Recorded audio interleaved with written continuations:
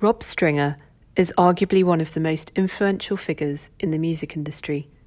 He's currently the chairman of Sony Music Group, helping look after successful and iconic artists including Adele, Calvin Harris, Beyoncé, Harry Styles, Shakira, Pharrell Williams, George Michael, Bob Dylan, AC/DC, and The Clash. Rob has been in the music industry for well over 3 decades and is known for his artist-friendly approach and his unique ability to spot talent and nurture success. In fact, in the same week that we're recording this interview, 3 major Sony music artists won awards at the UK Brits for British Group, British Single, and Male Solo Artist. Rob has had his own leadership recognised, including being awarded the UJA Federation of New York's Music Visionary of the Year in 2013, Music Week's Strat Award in 2014, and the Music Industry Trusts Award in 2017. Rob is also a director and shareholder in Luton Town Football Club, but given I support their arch rivals Watford, we're not going to talk about that. It's a real pleasure to welcome you onto Brits in the Big Apple. Thank you so much for being with us today. Great. I'm glad it's not Brits in Watford. That would be a really dull podcast, Hannah. Really would be. Outrageous. I beg to differ. Tell us about how you got into the music industry and what you enjoy most about your work. Oh gosh, that's a double question. I mean, first off, when I was at college, I became a social secretary at Goldsmiths College, which is a sort of liberal arts college in Southeast London.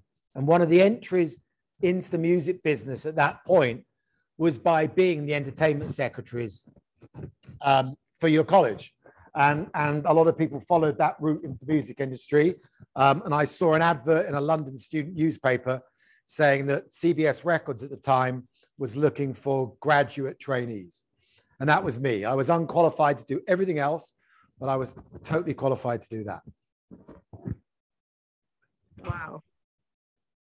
And how did you end up in New York?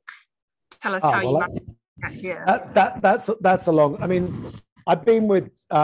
We used to be called CBS Records, and now it's Sony. But I've been with the same company over 35 years. So I sort of graduated up the company in the UK, sort of by default, and ended up running the UK company. And then I got asked to come and run a label group, including Columbia Records, here in New York 15 years ago. So I've been here for 15 years now. And now, I'm running the company globally, but still from New York, because that's where the base of the company is. And what is it about New York that you particularly enjoy? What is it that has kept you here for all this time? Well, I mean, I've been coming here since the mid-70s. My brother lived here for 40 years. Actually longer, 50 years maybe. And the fact is that, so I always had an affinity family-wise in New York. I loved coming here in the 70s. It was like colorful and technicolor, edgy, and London and England was sort of gray and quite gloomy in that time period. It was the time of power cuts and 3-day weeks and, bomb attacks. And, it was an odd place, England, in the mid-70s. So coming to England, coming to America just on holiday was a revelation, especially New York, because I love New York now. New York was arguably even more fascinating then, because it was so fast and pacey and as I said, edgy. And as a 12-year-old, when I first came here, and then pretty much every consecutive summer for the next few years, you don't fear anything. You're just alive to the senses that this city brings out in you. And when I eventually moved here with my family, I was 43, and New York's changed a lot since the mid-70s, because it's become gentrified and because Manhattan is, is a rich property empire. It's a different city to when I first came, but it still has enough excitement, and it still has enough energy. And you walk out of your front door each day, and I still feel like I'm on a movie set. I still feel that, except I'm not. I'm in a real living, breathing city that is now my home. It's got an incredible buzz to it, hasn't it? Yeah. I mean, the buzz was different. I mean, even when I was coming, I mean, when I became a late teenager in my later years, I used to go to a lot of shows, a lot of club shows, and it was, you know, those areas then in Manhattan were not areas you'd always go. Now those areas are, you know, expensive property wise, but that was sort of, that music scene at that time in New York pretty much colored my taste that became useful when I actually moved here, because I loved the music of the Talking Heads and the Ramones and Blondie and Television, and also the sort of soul and funk that was coming out of New York City's club scene. And that sort of base of taste has sort of stood me in good stead, really, even sort of 40 years later. And I was going to ask you about the New York scene and I guess creativity more broadly, and the role of music in helping shape culture and connections. I mean, particularly in the context of the US and UK, but can you talk to us a bit about the role that music plays in the culture of societies? Well, I mean, I think New York, and I think London is like this too. New York is a melting pot of culture. So for that to be a melting pot of culture, you know, there has to be music, because art is really to my mind, the bloodstream of popular culture. And so the music of this city is fascinating. I mean, I'm sort of read hundreds of books on this stuff. I'm fascinated by even the time periods before I first came here and eventually moved here. But the city became a melting pot of people from all over the world, and then you blend that music together, and you get some sort of form of sort of alchemy that you might not have in other cities. And I very much feel like London has that too. But London, if anything, more recently in London, but certainly New York. I mean, that goes right back to really, you know, jazz clubs in the 30s, blues clubs, you know, where it was very hard for jazz and blues to be played in the South, where it came from, because of racial segregation. So New York became a place that was okay for that music to live and breathe. And then further down the line, then you get into the, you know, the folk era, which sort of stemmed from Woody Guthrie and Pete Seeger, that Bob Dylan sort of made famous because of Greenwich Village. And then you move on and you have the Bowery, which was really about CBGBs and the New York New Wave scene, interspersed with, you know, then the birth of hip hop in the Bronx and Latin music and Spanish Harlem. I mean, there are books written on this for a reason. And I kind of soaked all that up. You know, I find it still incredibly exciting. And I think that even now, because music is a very mature, popular music is a mature art form. But the fact is that it's a blend now. Nothing's purist, really. Most music, particularly with the advent of hip hop, is a blend. And I think New York very much contributed to that mixture and formula of music for the past 50 years. That's really fascinating, and you're right. There are so many different genres of music here, and Americans' love of British music as well. Can you talk to us about the connection there? I mean, is that a unique connection between the two countries, or is it just that some of the best music comes from the US and the UK, and therefore it's an obvious connection? The obvious invasion was the Beatles. You know, and the Beatles opened the door for British music, because I'm not really sure British music mattered here before the Beatles. I mean, you know, we copied American music. So we'd have band leaders that would be swing band leaders in the UK that sounded like swing from America. And we didn't really have exports of music at that time, but the Beatles started it. They really did, you know. I mean, obviously classical composers in previous chapters, but the Beatles started that invasion.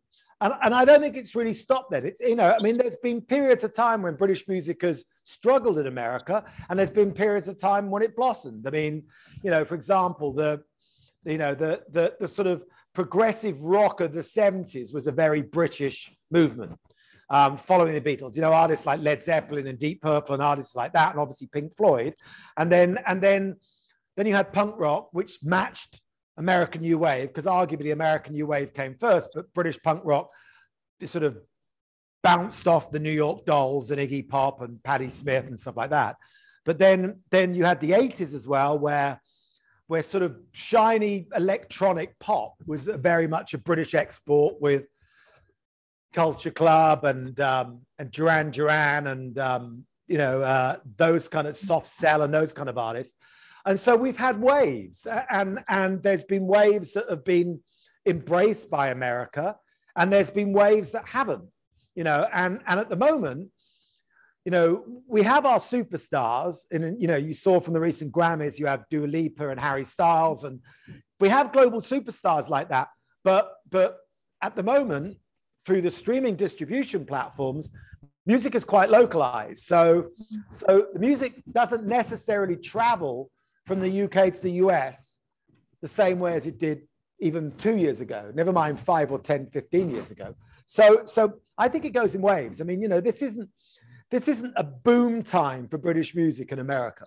It's not a boom time. Things can obviously break through. And as I said, there will always be big pop superstars coming from the UK, because we love pop culture so much in the UK. We breathe and live pop culture. But in terms of genres, it's a relatively quiet time for British music in America. That's really interesting. And interesting also that the Beatles essentially were the sort of the start for that. I used to live down the road from the Abbey Road studios, and would always get quite frustrated at the amount of tourists that would come and take their pictures on the zigzag. But I lived in Abbey Gardens, by the way, so I saw that every day driving to work. Another connection. Get quite emotional. I loved Abbey Gardens. I lived in Abbey Gardens, so I actually, driving to work, I stopped for those tourists crossing that zebra crossing every day, virtually. I mean, quite right too. Yeah. It's a beautiful part of the world. I wanted to talk to you about talent and nurturing talent. And I mean, you've talked about the importance of the export between the UK and the US. But what can you tell us from your huge experience, what makes a successful artist? And I guess from what you've been saying, actually, maybe that's changed over the years. But what do you look for? Yeah, I mean, it has changed because, you know, the Beatles were pioneers. And so now it is, you know, there's a lot of musical content to take influence from. And so it's I think it's sort of harder to be brand new, you know, but look, I sort of, my direction has always been really to try and dig deep for artistic vision. And my favorite artists I've always worked with have always been artists with impeccable vision. I mean, obviously pop can be formulaic, and pop music can be novelty value, and pop music can be, can be almost color by numbers, but still important. But my personal direction, my career has always been to seek out people with strong artistic vision, and, you know, maybe not just one good idea, but maybe lots of good ideas. And I've been very fortunate, especially in a big company like the one I work for, to be able to work with those artists and to learn off them. I mean, it's not, you know, every day you learn doing this job. There isn't a right way of doing anything. I can wake up in the morning and something can work that I may not have expected to, or something doesn't work, because, you know, it's like constructing 1,000-piece jigsaw puzzle sometimes. You know, there's 1,000 pieces going to something working in the right way. So my starting point is, I know how to do most things. I've worked for a very big company, global company, for a long, long time. But I look for that artistic vision, you know, and my adaptation from the UK to the US, hopefully I was able to make that leap because I had an understanding of that what might be that vision for an artist. Can you tease that out a bit more with a couple of examples over the years of artists that you think have really resonated to a US audience? Well, yeah, I mean, you know, I don't tend to think when I work with people as to whether they fit somewhere. Sometimes it's much more exciting to say, do they fit somewhere? Does the audience and the culture fit with them? You know, it's, I mean, you know, if you work with, you know, I mean, in the latter stages of their career, I worked with The Clash. And if you look at The Clash, and then I worked with Big Audio Dynamite after that, but, you know, you fitted around The Clash. The Clash didn't fit in with what was going on. I mean, they didn't make any compromises to, you know, America, you know, Germany, the UK, Australia. They didn't. They were different. And so therefore, you had to fit your thinking and around their vision. Which was incredibly exciting. And if you look back on it, at the time, some of it seemed mad, but look back on it with a body of work that's now 40 years old plus, they were right, you know, and that process is incredibly exciting to me. And I've been able to be lucky to be on the receiving end of that, you know, quite a few times. And I've worked with brand new artists that have had a pretty clear-cut knowledge of what they wanted to be. And therefore, we had to magnify that. You know, Adele was very clear cut who she was at 19 years old, and even though she was on a journey and she was learning, she was incredibly well defined in who she was, and you know, with a remarkable degree of talent. And that's the other thing, of course, which is important. You have to be pretty talented to last. You can get away with having a cool song or a nice pop jaunty, you know, jingle, but to last a while, you've got to be pretty talented in this business. And, you know, I mean, we have artists on our roster that have been on the roster 70 years, you know, and still making records. So, you know, we're used to the longevity that talent causes. And, you know, I mean, eventually talent kicks in, you know, I mean, it's not always about anything that we do. It's really about what the artist is able to devise musically and content wise over many decades to say something special. And, you know, as I said, I'm lucky enough to work with artists that are definitely in that bracket, you know. Thinking about new talent, I know that there are various schemes and foundations out there, including the PRS Foundation in the UK, which I think our Department for International Trade supports. But what more can we do to support UK homegrown talent? And I guess as a side question to that, what role can government play as well in supporting the music industry? Well, I mean, you know, I think we've had this chat before, Hannah. At the end of the day, you know, British music is an incredible export.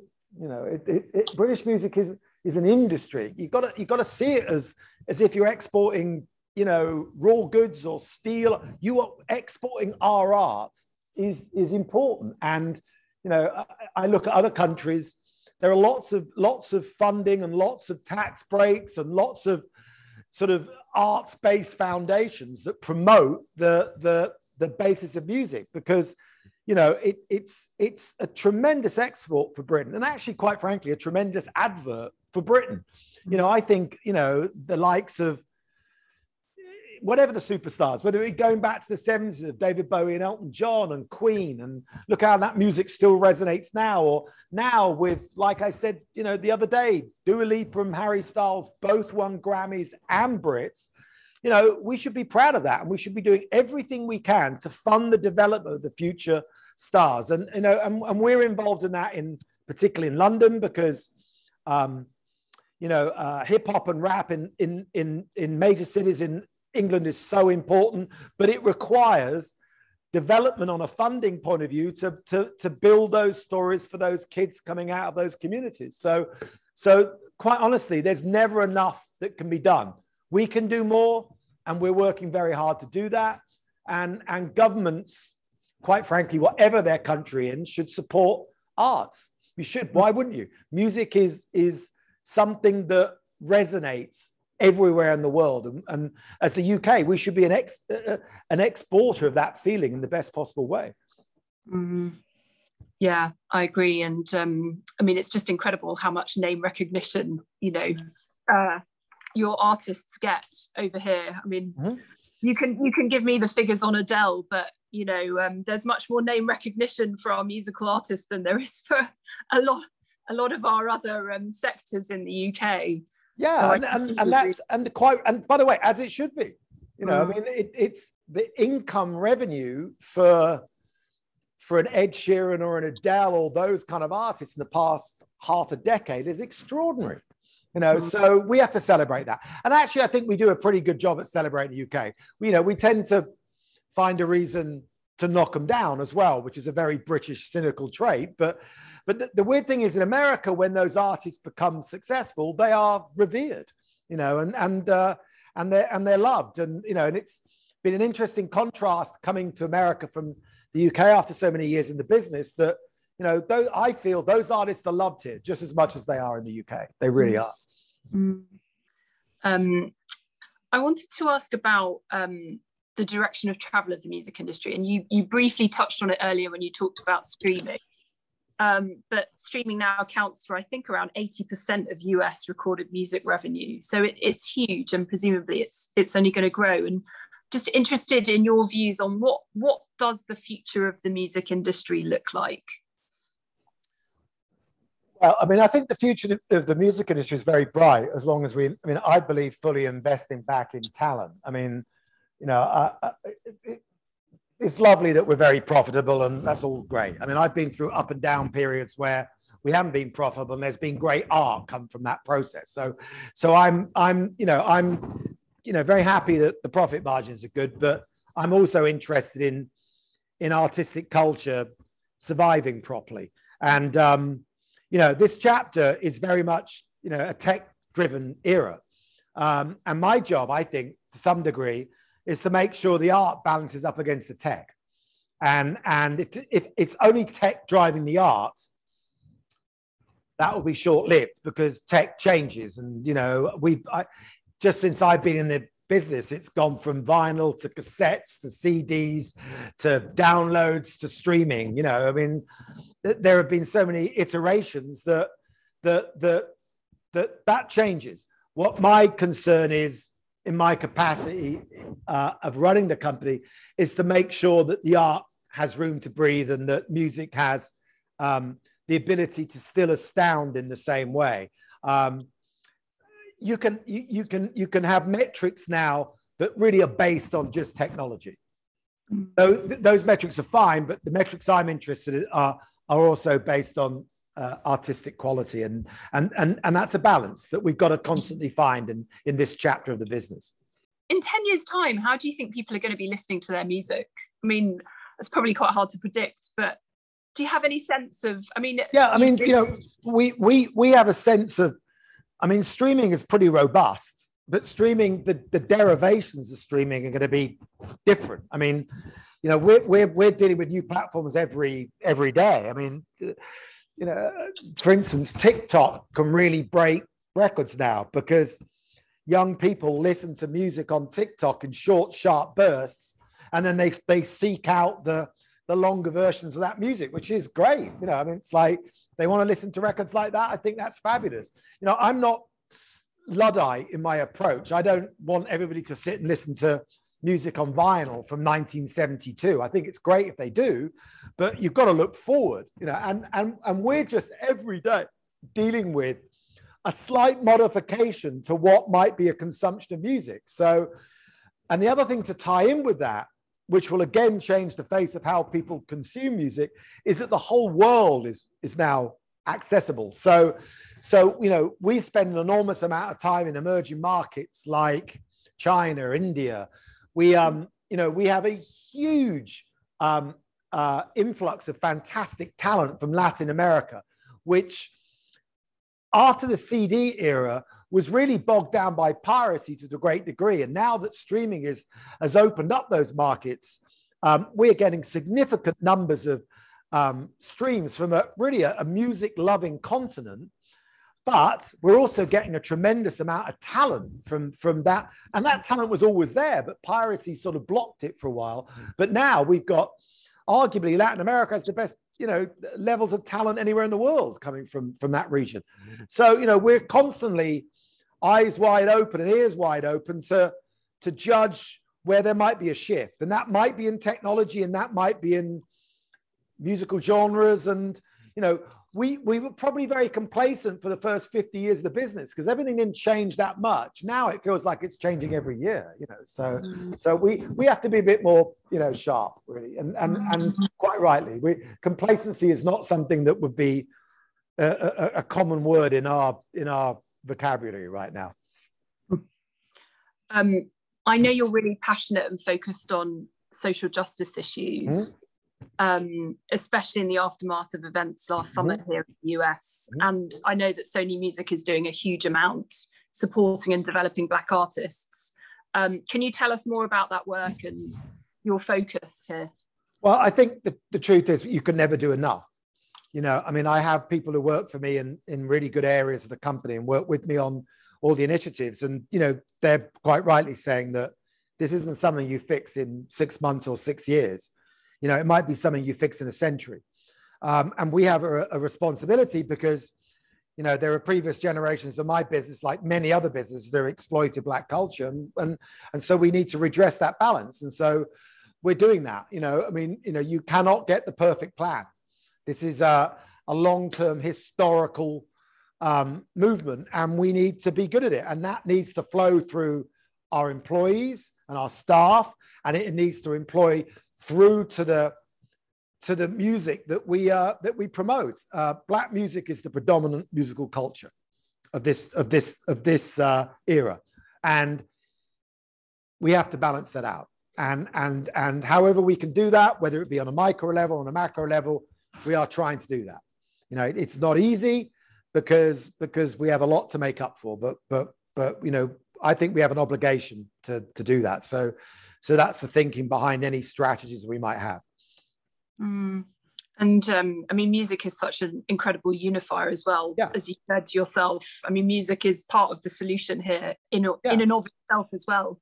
No, I mean, music is healing, inspiring.